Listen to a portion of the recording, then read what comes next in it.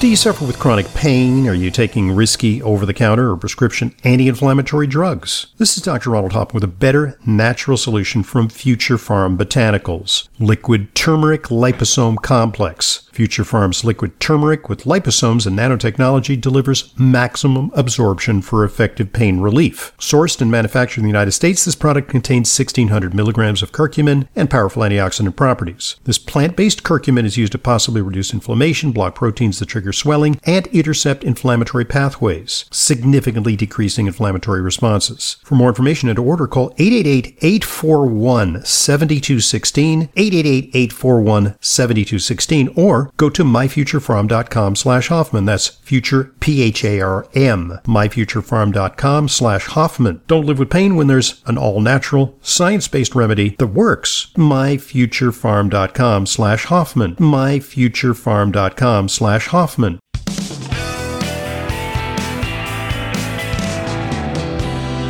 Welcome back to today's Intelligent Medicine Podcast. I'm your host, Dr. Ronald Hoffman. We're talking about a great new book. It's Doing Harm, and it's about the gulf that still exists in medical treatment for men versus women, and how women get the short end of the stick, so to speak, sometimes when their complaints are dismissed, when medical science is not making sufficient advances to address their health concerns. That's what this book is all about. There are many instances of this. Maya, what is happening, however, and this began to happen when I was in medical school. When I was in medical school, there was a revolution in the enrollment in terms of the sex differences.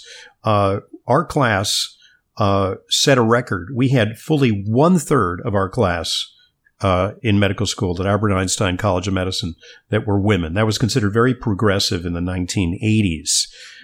Now I think the ratio is more than 50%. I think these days in many schools it's more than 50% of the enrollees are women. That's likely to make some differences, but I'm concerned that, if you just put a woman in the place of a man, say in the field of OBGYN or in pediatrics, we're going to bring a woman's sensibilities and a woman's intuition to play. But if we're still part of a paternalistic medical system, those women may act like the worst male drill sergeants when it comes to treating their patients. I really do have a concern about that. Yeah, I think I definitely agree with you. I do think that there is evidence that women, as researchers, tend to do more research on women's health issues or gender disparities. There's definitely a lot of research that shows that women in general tend to be more patient-centered doctors. More empathetic. I think that's something to that. It really is, I think. Yeah. So I think, there's definitely reasons to, beyond just, belief in fairness and gender equality to be heartened by the fact that more women are going into the medical profession.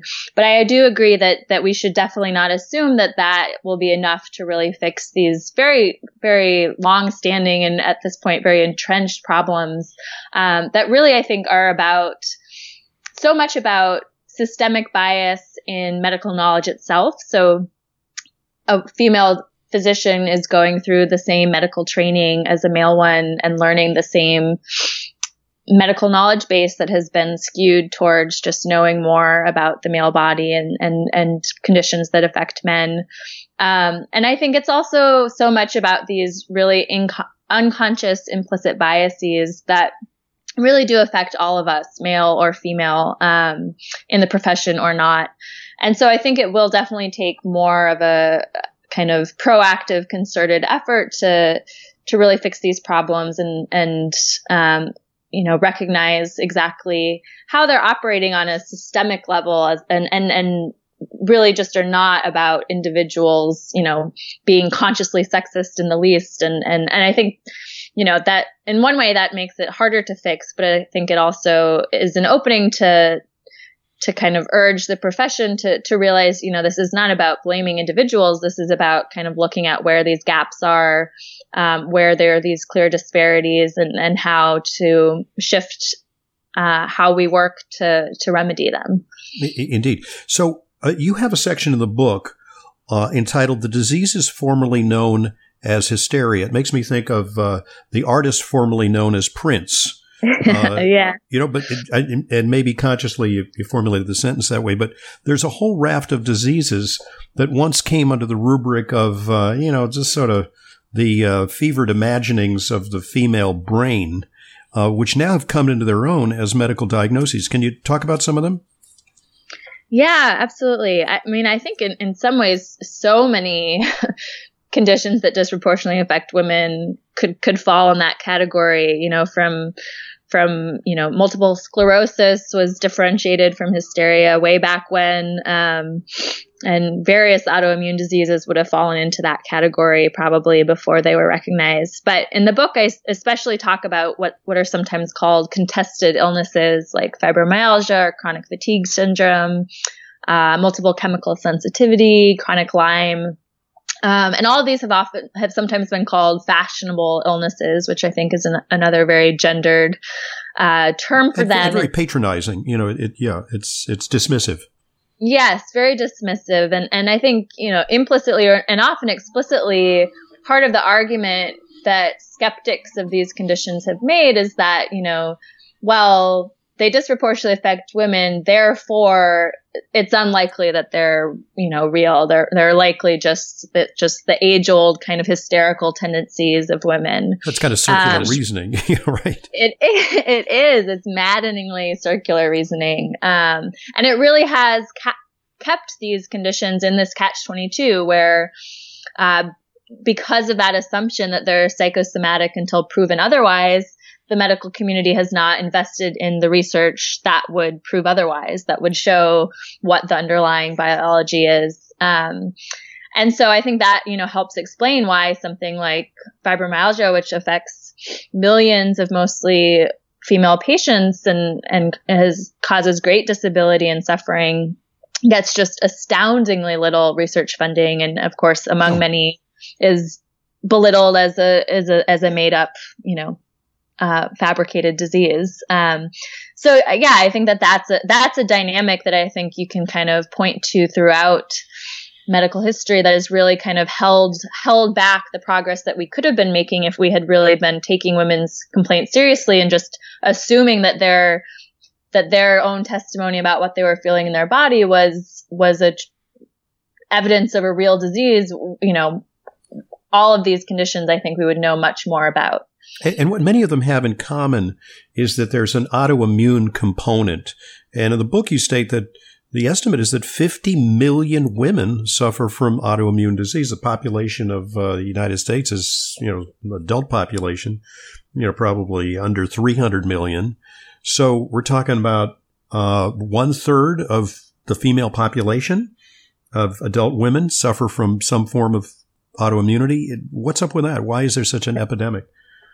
Yeah, I mean, I think that this is the question that really got me started down this path, because I was diagnosed with an autoimmune disease, rheumatoid arthritis, 5 years ago. And as I became more interested in autoimmune diseases, it seemed striking to me that so many people were affected.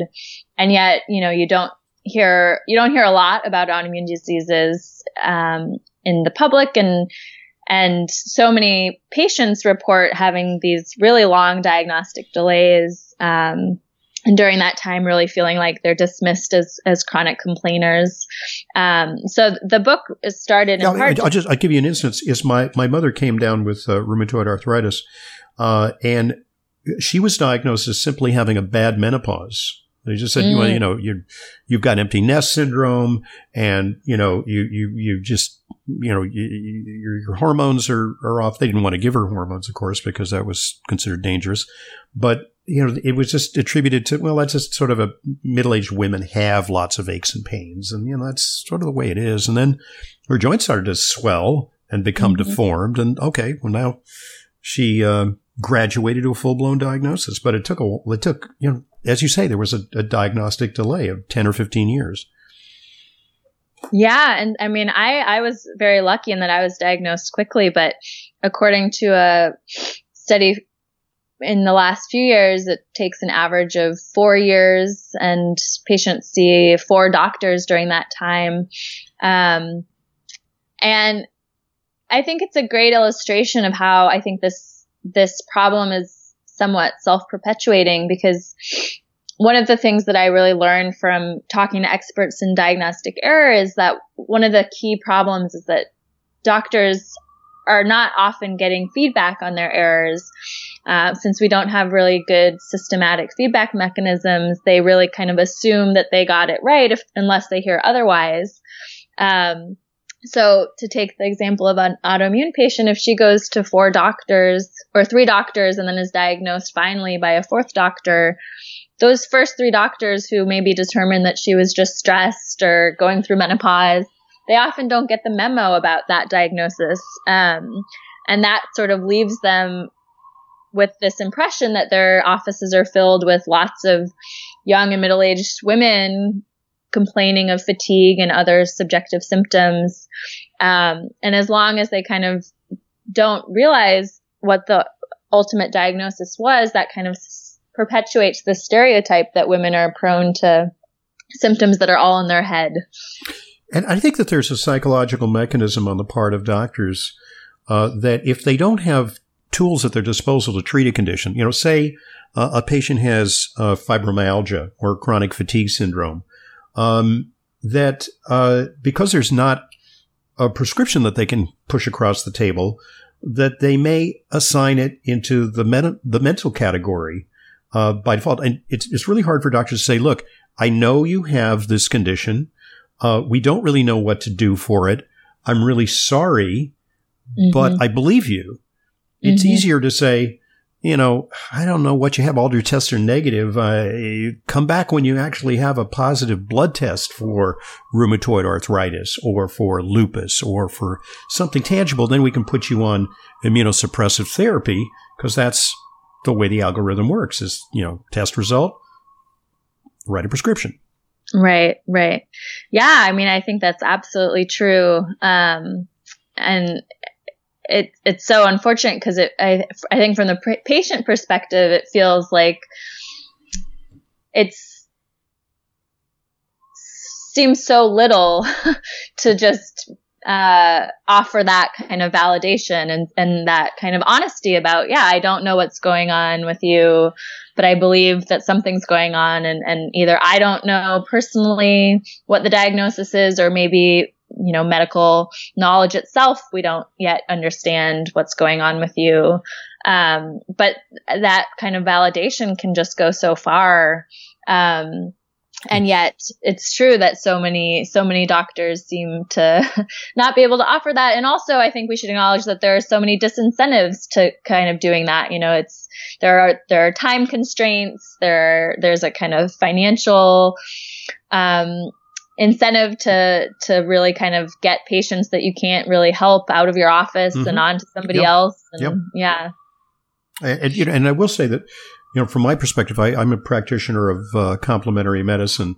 And I think that this is actually one of the reasons why our offices are so populated with women. Overwhelmingly, the majority of our patients are women. And not to the exclusion of men, because men have problems too that aren't addressed by conventional medicine. But so many women have conditions like Hashimoto's thyroiditis, POTS, postural orthostatic hypotension, chronic migraines, chronic fatigue syndrome, fibromyalgia, and on it goes. Chronic Lyme disease, you actually cite as a condition that many women suffer from, and yet that's a condition it's actually debated whether it even exists. That once you get your antibiotics and you're not feeling well, I don't know, maybe you're just down in the dumps. What else is going on in your life? Talk to a therapist, get some Lexapro. Yeah, absolutely. I think that's totally true. I'm actually been working on an article that talks more specifically about that, how so many women, I think, turn to alternative practices because they're being failed so much by what mainstream medicine is offering them. And I, as a journalist, it kind of drives me crazy how how alternative and complementary health is really kind of discussed and dismissed and in, I think, very sexist ways, without that acknowledgement that I think a lot of patients are turning to alternatives just because they don't have, they're not because they're necessarily alternatives, but because they really just are left without any options from mainstream medicine.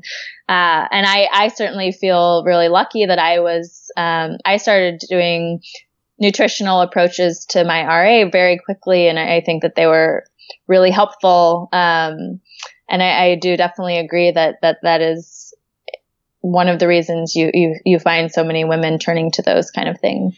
Well, there is a bit of a misogynistic flavor to some of the attacks on alternative medicine, disparaging, certain practices as woo-woo and, sort of, all that stuff it's not rational. It doesn't have the hard edge of data-driven,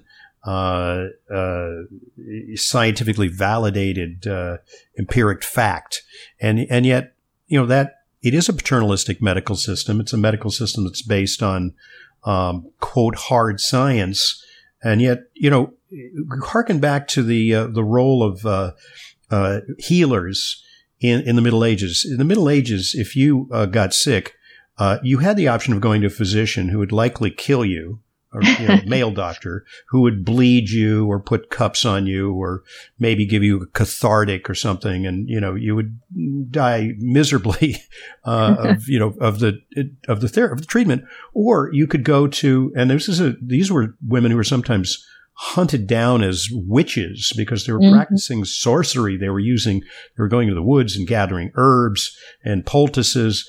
And they actually, for many centuries, were the repositories of true healing because they got it about the subtle processes of the body that didn't respond to these heroic measures that were, so male. Yeah. Yeah, absolutely. And I think learning that history, which I think I sort of vaguely knew, but certainly not in as much depth, and really realizing that sort of male takeover of the profession, in the U.S. at least, really happened so much earlier than those practices had any basis in science. Healing became this for-profit, male-dominated profession long before it had any relationship to science. And in the meantime, yes, all of these mostly female healers who really had centuries of wisdom based on observation and actually working with patients, all of them were really aggressively kind of pushed out of the profession in order for that takeover to happen. Let's also look at the area of women's sexuality. When it comes to male enhancement, erectile dysfunction, now, a bona fide medical condition. Men are winning the arms race when it comes to enhancement of sexual performance. Women are lagging woefully behind. Is that a result of some inherent bias, or is it just simply tinkering with the female libido is a little dicier than just using Viagra to promote circulation to a certain part of your body? Well, yeah, that's an interesting question. I think I wrote an article a few years ago when the so-called female Viagra pill was approved by the FDA. By the way, a real flop. I forget what it was called, but side effects include fainting. That's really romantic, Yeah. Exactly. Yeah. I mean, the female Viagra was a misnomer, of course, because it's not at all like Viagra. And in fact, is a drug you have to take every day, and had many side effects, and was rejected twice by the FDA before it was finally approved. But it was an interesting sort of episode where the drug sponsor was able to get some feminist organizations on board by making that argument that, women were losing the race here, and that it was a kind of a issue of gender equality to give them something. And then you had, I think, other feminist groups who I think were in the right on this one saying, well, okay, but this particular drug, I think, isn't great. Yeah, it seems like a win, but be careful what you wish for, because yeah, right. And also, I think raised some interesting questions about, how, to what extent can you kind of treat low libido with a drug without kind of considering the social context, right, and the way that at least to some extent, women's sexual difficulties may be more related to relationship problems or cultural stress issues, or cultural things that aren't going to be solved by big pharma. But it was an interesting episode that I think revealed a lot of the tensions there and the ways that medicine wasn't certainly not taking women's sexual problems seriously, but also maybe not taking their side effects to a pretty bad drug seriously either. Another big problem is the frequency of C-sections. There's some real overexuberance when it comes to those kind of procedures with women, and they're trying to curtail that, but it seems like such an inculcated practice. We're really not doing that well in the field of women's birthing practices here in this country. Yeah, I mean, and this is something that I didn't get too much into in the book, but I've been following a lot of the recent coverage that maternal mortality rate in the U.S. has been getting lately, that I think has been really, really wonderful and really key in kind of pointing out, first of all, the huge racial disparities that exist, where in this country, Black women are 4 times more likely than white women to die in childbirth. And I think a lot of this coverage has really highlighted the fact that a lot of these deaths are preventable and are due to not only things like unnecessary interventions like C-sections, but also just, again, what we've been talking about, just not listening to women and dismissing them. And, you hearing horrible stories of women who knew that something was wrong in childbirth or in the postpartum period and were kind of just dismissed. And I think the experience of Serena Williams was really illustrative recently, where she had a complication afterwards, and even she, as this world-class athlete, famous woman, was initially told by the nurse, it's fine. It's not a merit system. It wasn't as if she was a drug-addicted inner city person, bad diet, and so none of that. Nope. And she really had to fight to get them to take her seriously. So, bottom line, what can be done? What are some additional resources for people? And if you're a woman, I mean, how can you become more conscious so you can avoid some of the pitfalls inherent in our medical system? Yeah, I mean, I think it's a challenging question for me, because I think that to some extent, I feel like the burden should not be on individuals to kind of try to fix these problems or to compensate for the failures of the system. But I do hope that just by being kind of armed with some of the history and the context that's included in the book, that will empower women to feel comfortable pushing back if they're dismissed and seeking out a second opinion or a third or a fourth or a fifth.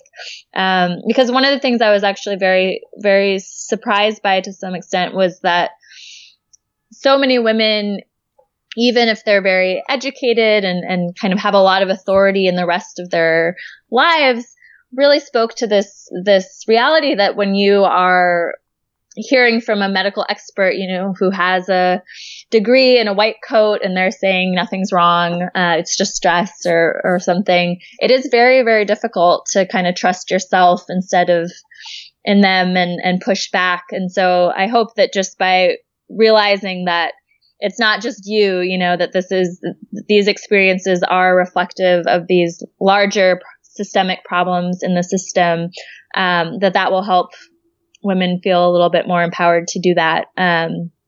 But again, more broadly, I think that this is a problem that those within the profession need to step up to the plate to fix, and really can't be fixed by individuals, because they are so much deeper than that, and really about how we do clinical research and how we educate the next generation of doctors, and how we get feedback systems in place so that doctors are learning from their errors, and all of these really big systemic problems that really require the will of those who are in charge of these systems. And the message for women, though, is trust your instincts, listen to your inner voice, because women, I think, are especially equipped to be attuned to their bodies in so many more ways than men. Men, in many ways, are, unfortunately, to their detriment, are oblivious to their bodies. Women are more attuned. That may cause more distress, but pay attention to the distress signals, because they may be indicative of a looming problem, and begin to address the problem before it emerges into a major calamitous disease state. I think that's an important message to get across to women. Thank you very much for joining us. The book is Doing Harm, Maya Dusenberry, the author, and she's also, your website is feministing.com, where you'll find more information. Thanks so much for having me. It was a pleasure to talk to you. It's my pleasure. I appreciate you joining us. I'm Dr. Ronald Hoffman, and this is the Intelligent Medicine Podcast. As an Intelligent Medicine listener, you know how important it is to ensure that your supplements are genuine, safe, and effective. But vetting your sources and tracking down the exact products you need can be a hassle. That's why I'm inviting you to browse my online supplement dispensary at drhoffmanstore.com. We stock only the highest quality supplements, some of which are very hard to find elsewhere. The very same supplements I prescribe to my patients and take myself. My specially curated professional-grade supplements are fulfilled via the FullScript network. FullScript is the safest and most convenient way to purchase my medical-grade supplements. Buying through FullScript offers fast shipping, optional refill reminders, a mobile-friendly site. It's safe, secure, and HIPAA-compliant, and offers world-class support. Just go to drhoffmanstore.com to sign up for your free FullScript account. You'll also receive free shipping on all of your store orders. That's drhoffmanstore.com. drhoffmanstore.com.